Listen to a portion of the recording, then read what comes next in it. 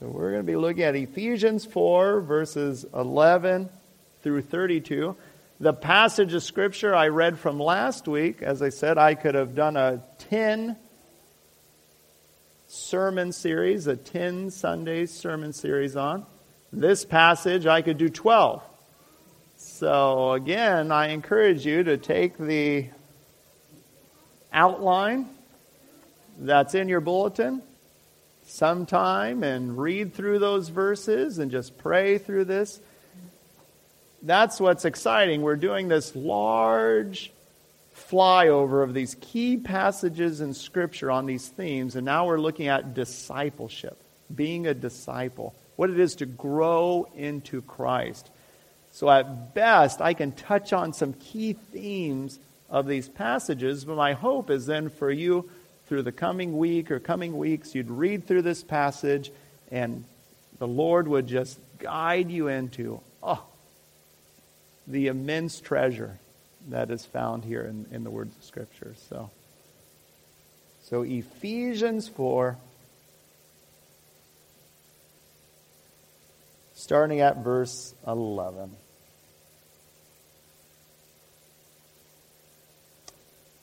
It was He who gave some to be apostles, some to be prophets, some to be evangelists, and some to be pastors and teachers, to prepare God's people for works of service, so that the body of Christ may be built up, until we all reach unity in the faith and in the knowledge of the Son of God, and become mature, attaining to the whole measure of the fullness of Christ. Then we will no longer be infants, tossed back and forth by the waves, and blown here and there by every wind of teaching, and by the cunning and craftiness of men and their deceitful scheming. Instead, speaking the truth in love, we will in all things grow up into Him who is the head, that is Christ. From Him the whole body, joined and held together by every supporting ligament, grows and builds itself up in love as each part does its work. So I tell you this and insist on it in the Lord, that you must no longer live as the Gentiles do, in the futility of their thinking. They are darkened in their understanding and separated from the life of God because of the ignorance that is in them due to the hardening of their hearts. Having lost all sensitivity, they have given themselves over to sensuality, so as to indulge in every kind of impurity with a continual lust for more. You, however, did not come to know Christ that way. Surely you heard of Him and were taught in Him in accordance with the truth that is in Jesus. You were taught with regard to your former way of life to put off your old self, which is being corrupted by its deceitful desires, and to be made new in the attitude of your minds, and to put on the new self, created to be like God in true righteousness and holiness. Therefore, each of you must put off falsehood and speak truthfully to his neighbor. For we are all members of one body. In your anger, do not sin. Do not let the sun go down while you are still angry, and do not give the devil a foothold. He who has been stealing must steal no longer, but must work, doing something useful with his own hands, that he may have something to share with those in need. Do not let any unwholesome talk come out of your mouths, but only what is helpful for building others up according to their needs, that it may benefit those who listen. And do not grieve the Holy Spirit of God, with whom you were sealed for the day of redemption. Get rid of all bitterness, anger, rage, brawling, and slander, along with every form of malice. Be kind and compassionate to one another, forgiving each other, just as in Christ God forgave you. Wow. What a passage of Scripture. If we could seek God's wisdom in living out just this one passage of Scripture, what a mighty, mighty work would be done. Let us go to God in prayer. Let us pray. Father, we thank you again that you revealed to us your love and your truth and your glory in your word. Father, we pray that you give us wisdom and discernment and understanding in this time. Grow us in your truth and guide us in your love. In Christ's name, amen.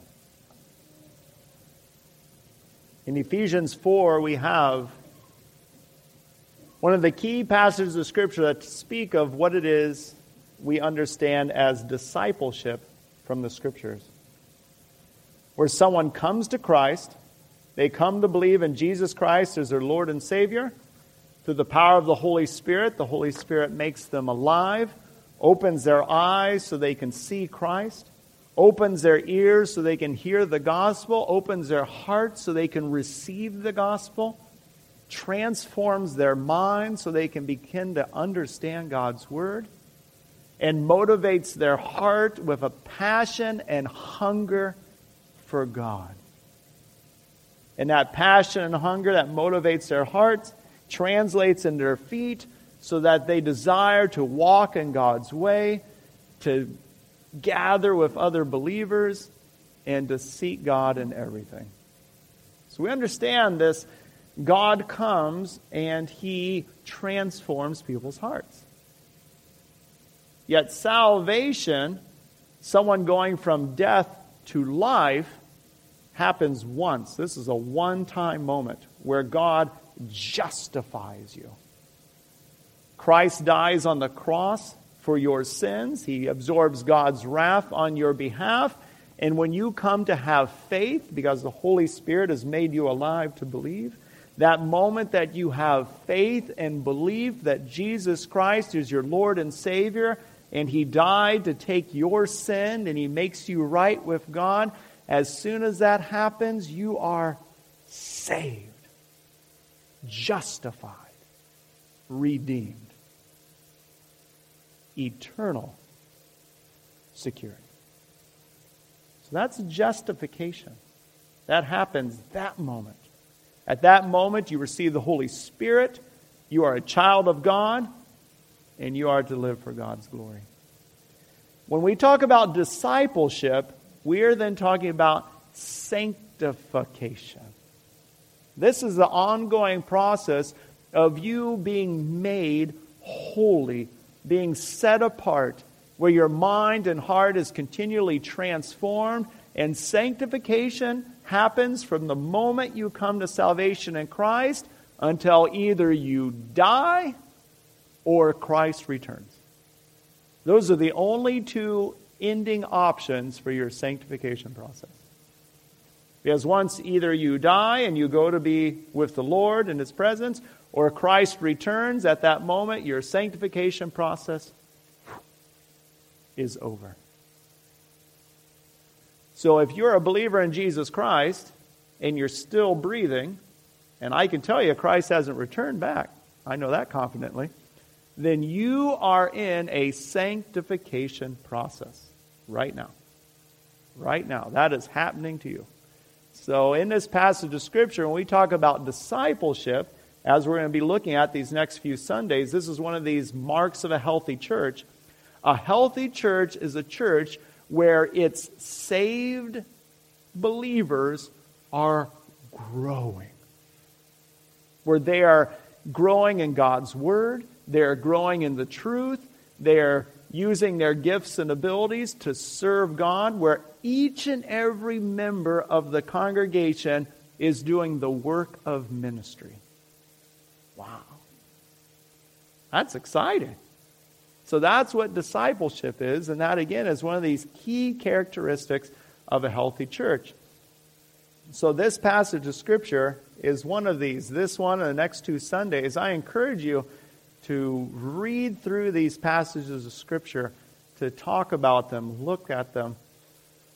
I know from this morning, one of the little verses I'll be alluding to tonight, Hebrews 5 and 6, we're going to be able to unpack that even more in study time. But this morning we're looking at Ephesians 4. As you can see in the outline, I have 3 points, and then in the last point there, it talks about new speech, new heart, and new conduct. So first we're going to be looking at equipping all. That's the first point there. Equipping all. Isn't that amazing how Ephesians 4:11 starts? You would almost think it different than what it actually reads. In verse 11 it says, He gave, God gives, Christ gives, the Holy Spirit inspires and works and does this. And He gave the apostles, the prophets, the evangelists, the shepherds and teachers to do all the work of ministry. Oh, but that isn't what it says. What it really says is this. He gave the apostles, the prophets, the evangelists, the shepherds and teachers to equip the saints for the work of ministry. Isn't that amazing? That's how the Apostle Paul, inspired by the Spirit, writes this out.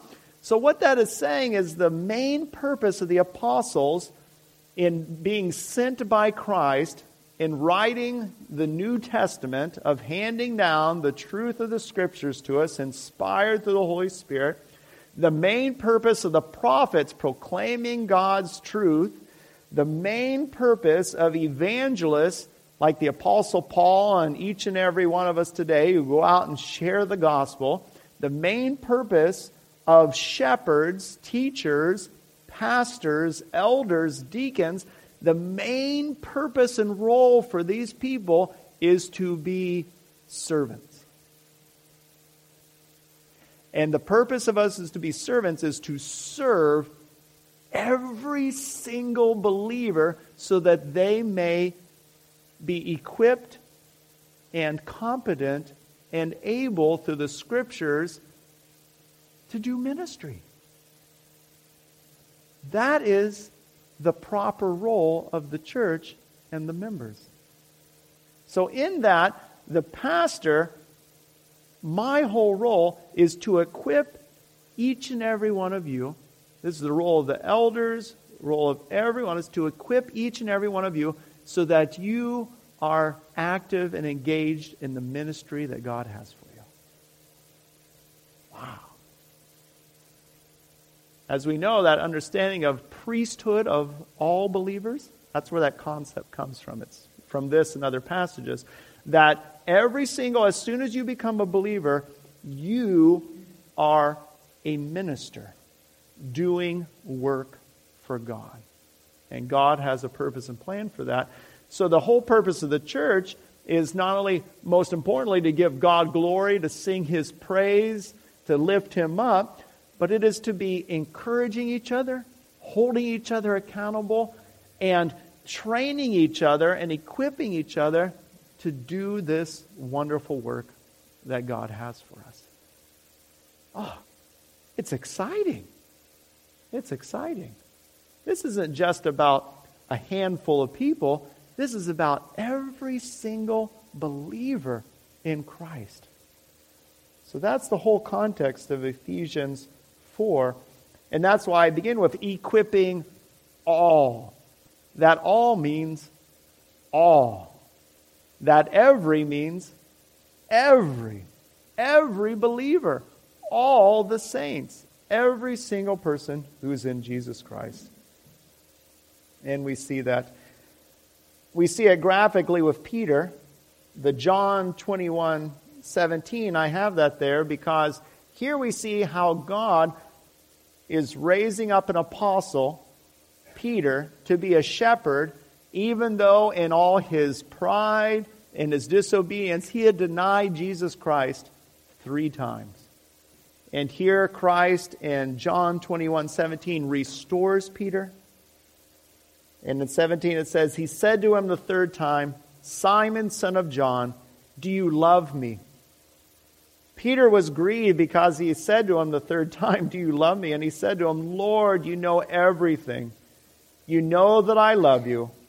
Jesus said to him, feed my sheep. How gracious is that? God can raise up shepherds. He can raise up elders and pastors and teachers. Regardless of their background, He can transform them and use them to feed the flock, to equip everyone for this ministry. And ultimately, this points to the shepherd and overseer. That's why I have 1 Peter 2.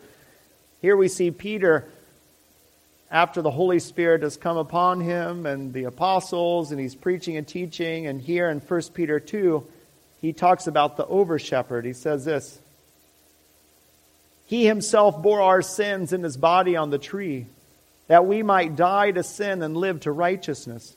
By his wounds you have been healed, for you were straying like sheep, but have now returned to the shepherd and overseer of your souls. This is understanding of discipleship. When you are a sheep that's bah, bah, and you're just wandering off, bah, and a wolf is coming, and you're heading toward a high cliff, this is not a good situation. And you have where the good shepherd comes and he sweeps you up, knocks the wolf away, and takes you back to the flock. And once he brings you back to the flock, he mends up your wounds, takes care of you. He gives you food and water so you may grow and be used mightily by him. Discipleship is that growing process of being used by him. So we see where God does this to equip all. And what is the end purpose of this? Is that we all would be measuring up to Christ. Christ is the standard. Now this is a powerful corrective, because how most of us like to measure up is we try to think of the most failing or struggling believer we know. And as long as we're doing a little better than them, that gives us a little hope or a little pride or a little confidence. That's not, I don't know if you've ever done that. I've fallen into that at times. I say, well, at least I'm doing better than that person. And that's kind of the measure, that's kind of the ruler we use to gauge how we're doing. Well, Ephesians comes along, 4 here, and he says, don't measure yourself against that person. I'll give you a standard to measure yourself against. Oh, who's that? Jesus Christ. I'm undone. Now we see where Ephesians 4 is all about God's grace, not about our works or comparing ourselves against other people. Christ is the standard. We see this in Ephesians 4, verses 13 and 14. The purpose of this equipping that we may be doing ministry is until we all attain the unity of the faith, the knowledge of the Son of God, that we may all grow up. That's an expression I heard growing up quite a bit. I don't know if you ever heard that from anyone. Would you just grow up? That was a common refrain given to me. But this here, it's talking about this growing up in Christ, being matured to the measure of the stature of fullness of Christ. We grow up into Christ as our head in God's grace and love. It's amazing. It's amazing that what takes place here. And the reason why we must grow up is this, verse 14, so that we are no longer helpless.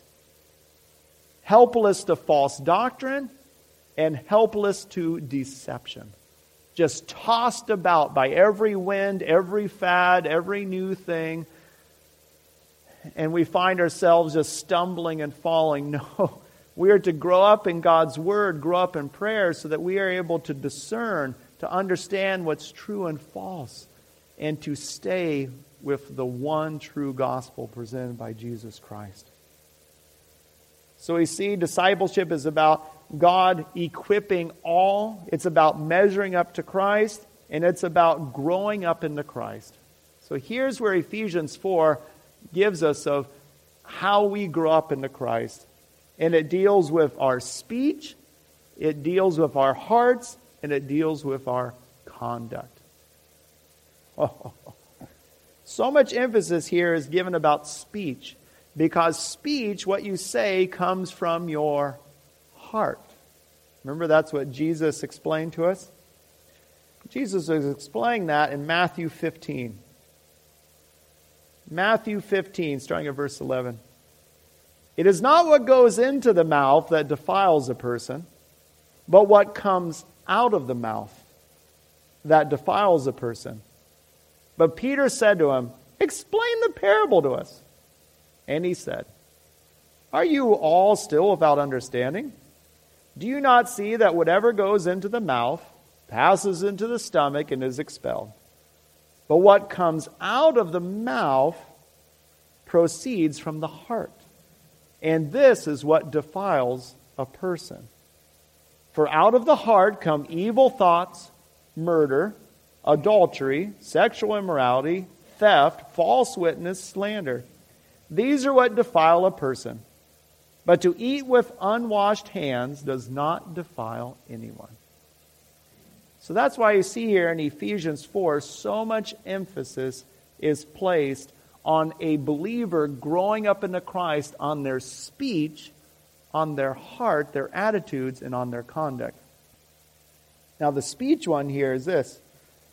You see this in verse 25, verse 29, and verse 31. It's the main theme that weaves through this.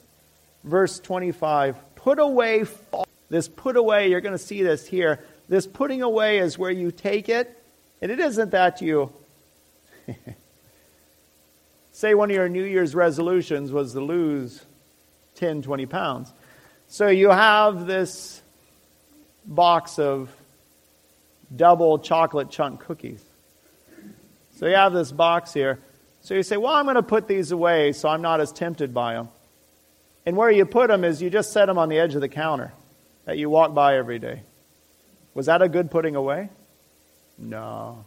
Well, how about this? Well, maybe I'll put it on a high shelf in the cupboard. At least then I'll have to go get the footstool and get it. That'd be a little deterrent. That works for a little while, but then you find yourself climbing up and you're overcome.